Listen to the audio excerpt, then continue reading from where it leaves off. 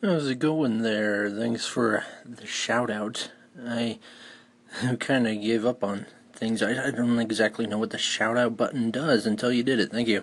Um, yeah, my draw was to your image, and it's pretty awesome there. I'm all about sacred geometry and stuff.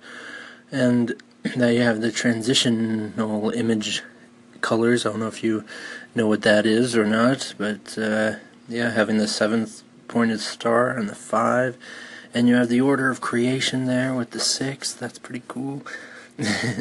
That's all that I'm about, and it actually is, with actual first-hand experience of alternate realities, that the comprehension of it is associated to sacred geometry and what naturally is the creation and order of the universe.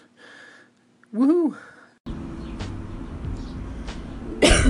Hey, good morning, guys. It's the 5th of July. It's like, who knows, almost 8 o'clock in the morning, I'm guessing.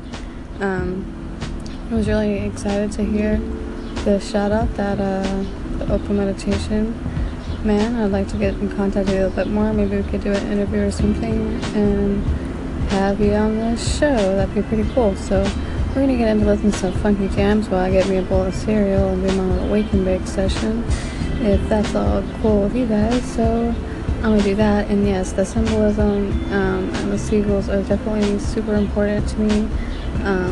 I make my own as well. I don't only just follow or trend, one demographic type of anything in any type of aspect of my life. So I definitely venture out into Discordiaism, Luciferianism, Illuminatiism, all types of different paganism. I take kind of things from every kind of direction. Esoteric views mostly. I like to get into that a little bit more. And astrology as well. Like, wow, definitely. But going off on a tangent here, let me go get my mind right a little bit, and I will come back to you, and we will continue this conversation once I gather myself a little bit more.